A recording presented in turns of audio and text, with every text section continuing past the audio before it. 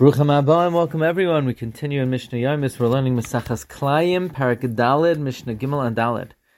We learned earlier that there's a machlokes between Mishnah and Tzala how much space is needed to plant in the Mechal HaKerem, the perimeter. And we said that's referring to the area between the end of the vineyard and the wall. Says this Mishnah, Rabbi Yehuda says, Ein ze ela geder HaKerem. That's the fence of the vineyard and it doesn't need 12 amos. All that is required is 6 amos between the vineyard and the fence, so you could plant in the last 2 amos next to the fence. Ve'ezehu mechal hakram. What's considered the perimeter of the vineyard? Bein shnei hakramim. Empty space between 2 vineyards. Now, what is considered a fence that separates a vineyard from the adjacent area?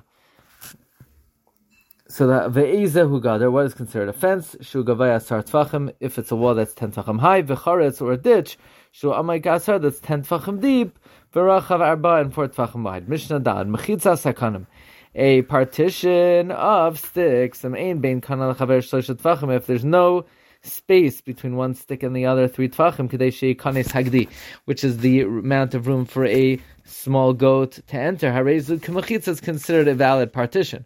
V'gadar shenifratz, a fence that broke open, ad eser amos hareu pesach. If it's less than 10 amos, then it's considered just a entrance, a doorway. Yasser mikan, more than that, keneged hapirtza asar. Opposite the open space is asar.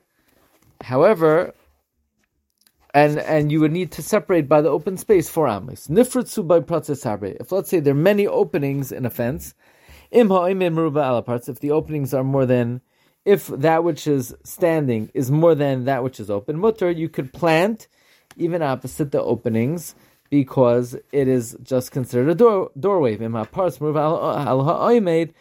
if the breached part is more than that which is standing, then you cannot plant right opposite that which is breached. Wishing everyone a wonderful day.